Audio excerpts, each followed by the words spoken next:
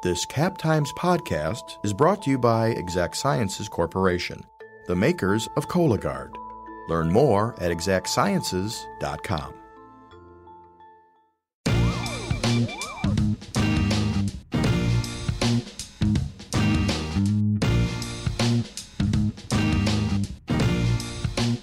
Welcome to On the Cover, a weekly Madsplainers feature. I'm podcast producer Natalie Yar, and each week I sit down with the reporter behind our latest cover story to find out why it matters.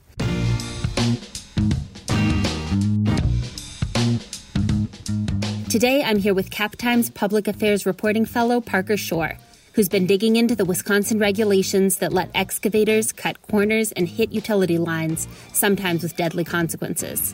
Parker, welcome back to the podcast. Thanks. Hi. So we've probably all seen those billboards or fridge magnets that warn people to call before you dig, but we might not know why that's so important. Here in Dane County, the 2018 explosion in Sun Prairie revealed the serious consequences that can result when excavators don't take the necessary safety precautions. Can you remind us what happened there?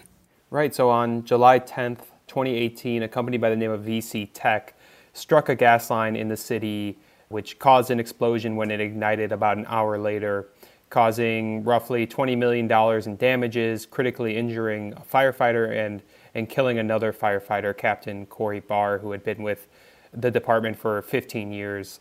And so the sort of backstory behind it was that actually another subcontractor was hired to complete that intersection, but they visited the intersection, thought more detailed and more costly plans were needed because of the amount of existing infrastructure underneath the intersection and utilities. But on the morning of July 10th, the day of the explosion, a text message was sent to the original subcontractor saying the job had been given to another company, VC Tech, who had received the original plans. And VC Tech's employees asked the company that hired them, Bear Communications, for the details of the dig so they could call in what is called a dig ticket so they can have the utilities located, what you were talking about with the call before you dig. Bear said, don't worry about the locates, it had already been located. But in fact, they hadn't, investigators later found, and the gas line that was struck that ultimately exploded was not marked. So how often do these sorts of things happen? How often are drillers and diggers hitting utilities? Utilities are actually struck a shocking number of times in Wisconsin and nationwide. So in 2018, the latest year with available data, utilities were struck nearly 4,000 times, including 31 utilities struck on the day of the Sun Prairie explosion alone.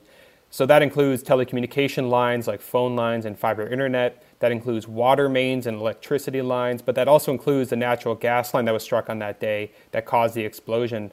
And excavation issues were behind about 60% of these strikes, according to Common Ground Alliance data, which is an advocacy group that advocates for safe excavation practices.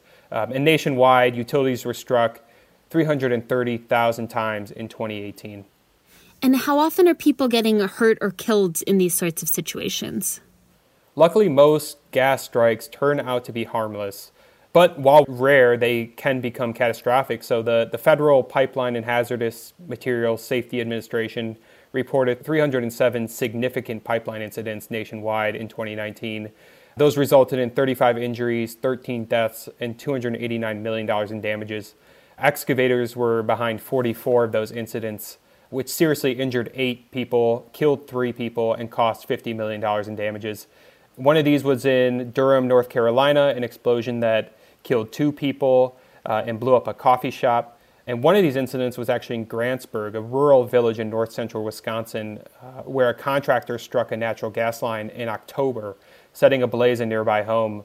Luckily, no one was injured, but it shows that these gas line strikes and utility strikes are not exclusive to urban areas. They happen in rural and urban areas alike. And excavators triggered about 5 significant pipeline incidents in Wisconsin over the past decade. The Sun Prairie explosion was actually the first death an excavator strike caused in Wisconsin since 2006, when a contractor struck a propane gas line at a resort in Door County, which erupted in several explosions across the resort and ultimately killed a vacationing couple from Michigan.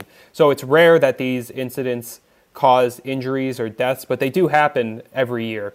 So what makes this kind of drilling so complicated, and is it inevitable that drillers will just hit utility lines sometimes? So construction in general is a risky industry that has, there's always that risk of hitting something, even if you're doing everything correctly. Although the drillers I talked to, some experienced drillers, said that you should only be hitting a utility line if someone else makes a mistake. So if the person locating utility mismarks a utility, which happens quite frequently, but if you're following all the proper procedures and the safety precautions and best practices, you should not be hitting utility lines really ever. So I attended actually one of these training sessions for drillers, and they said that one of the complicated aspects of this type of work is that you're digging blind, so you're digging underground. The drills have a sensor on the drill bit that communicates to a spotter, who in turn communicates with the driller. But beyond that, the only way that you know where things are the sort of spray paint markings that the utilities put on the ground to locate where they are. And then you're supposed to pothole, which is where you dig holes into the ground to visually assess where the utilities are. This is considered a best practice. It's not required by state law, but it's one of the main factors behind these utility strikes are companies not potholing enough, among other sort of corners that are cut to save time. In addition to that, other types of heavy machinery require training. For instance, cranes. Those require taking written and practical exams to become a certified crane operator. That's a federal law that requires that. To operate a directional drill, which a lot of the utility work drilling underground is being done by, that requires no certification or training necessarily. So a lot of the knowledge about how to drill, if the person doesn't take a training course, which isn't required in the state, and are expensive, and there's limited resources to train every driller in the state. So knowledge is passed down a lot of the times from driller to driller, from foreman to construction crew. And so drillers might be unaware that they're not following the best practices. At the drilling training session I went to, the trainer was saying that they are now teaching people to sketch out their digs and plan them out that way. And old diggers that had been working in the industry for decades had never done that, but they said it helps them to think ahead, which is a big part about drilling, is thinking ahead. This podcast is brought to you by Exact Sciences. Join the Madison-based team working to lead earlier cancer detection. Visit exactsciences.com to view the company's hundreds of open jobs. So in Wisconsin, what happens after somebody hits a utility line? Is there some sort of investigation? So unlike other states, little is done after someone hits a utility line. There's no requirement that the state investigates a utility hit, and there's no requirement that a utility hit is even reported.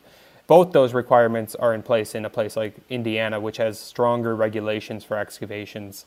And even companies that violate the state's excavation laws are rarely punished. So the data that we looked at showed that these excavation companies and other companies violate the state's safe excavation laws hundreds of times each year. Either they're not calling it a dig ticket, which was the case in Sun Prairie, or they're using power-operated machinery like a backhoe within 18 inches of a utility line, which is a violation of state law. Data shows that these things happened more than 1,000 times in 2018 alone. And yet only 3 companies since 2018 have been fined for violating the state's safe excavation laws.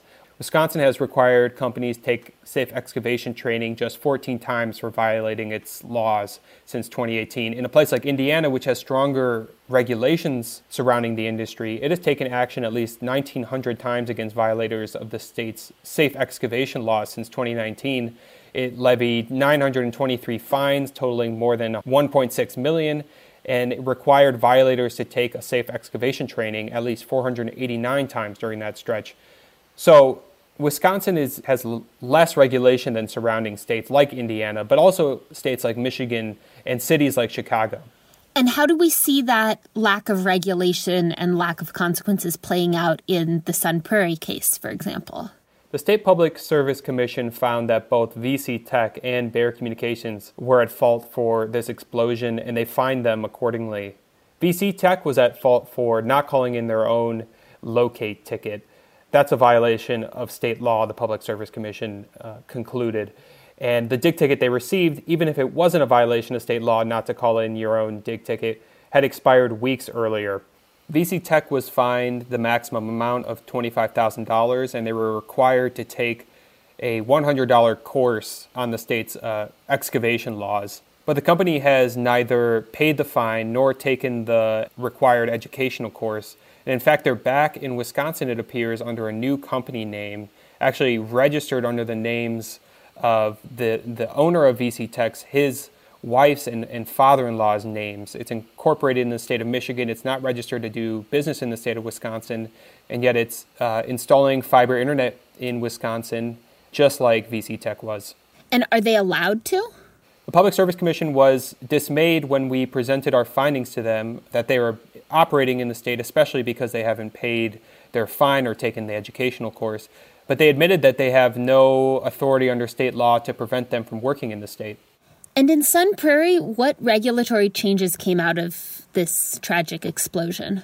So Sun Prairie now requires all subcontractors be listed on permits. So a lot of times a company will hire a company, which hires a company, which hires a company to complete the work, which was the case in Sun Prairie. And often these companies aren't listed on the permit. So some municipalities might not even know who is digging within their borders. So Sun Prairie now requires all subcontractors be listed on permits so they know everyone that's digging within their borders. And they now scrutinize plans with greater detail, according to a city engineer. That sort of underscores that the oversight of these companies varies from municipality to municipality. You know, the scrutinization of these plans, the procedures in place really varies from place to place. And so Sun Prairie, after the tragedy in 2018, really realized that they needed to kind of up their procedures and make sure that the people digging within their borders were doing things correctly. But that's not the case everywhere. And what did your investigation tell you about ways to prevent these kinds of incidents in the future? So one way would be to have more training of drillers and people in the excavation industry. But I think realistically, there's not enough resources as is for everyone in the industry or even most people in the industry to receive the sort of training that I saw in person. And so there's also the aspect of maybe you could levy more fines against companies found to be violating the state's laws. And that's happened in a place like Chicago, and the city engineer there said that, you know, sort of these hefty fines, they levied $629,000 in fines in 2019 against excavators, locators, and gas companies for violating its safe excavation laws. And they said since they've started beefing up the regulatory agency and levying these fines, that utility strikes have gone down.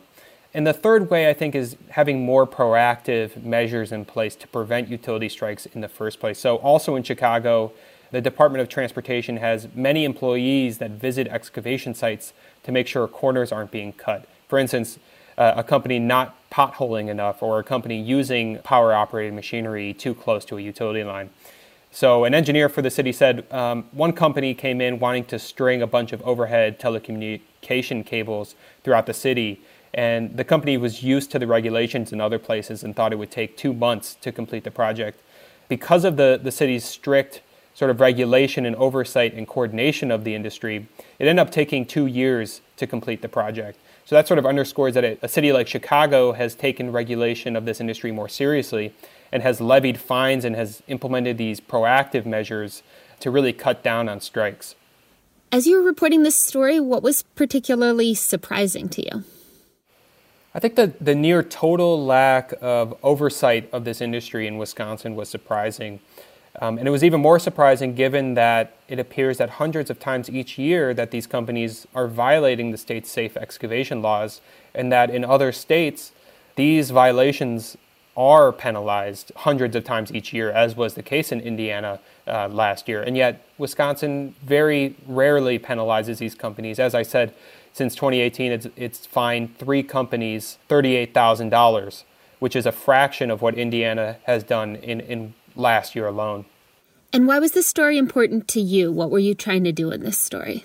So I think the number of utility strikes was shocking to me. And so I really wanted to understand why this was happening, who was at fault, and whether these were preventable. And I think the tragedy in Sun Prairie was sort of emblematic of these potential consequences that one too many corners cut can have. Parker, thank you so much for being on the podcast. Thank you.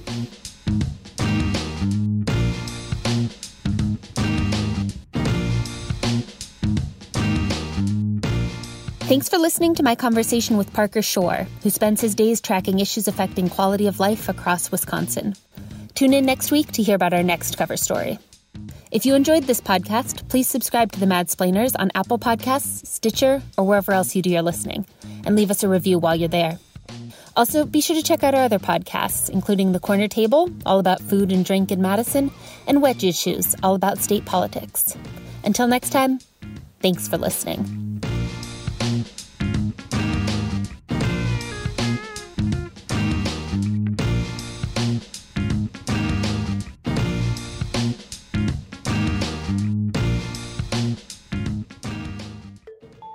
This podcast has been brought to you by Exact Sciences Corporation, the makers of Cologuard. Once again, be sure to learn more at exactsciences.com.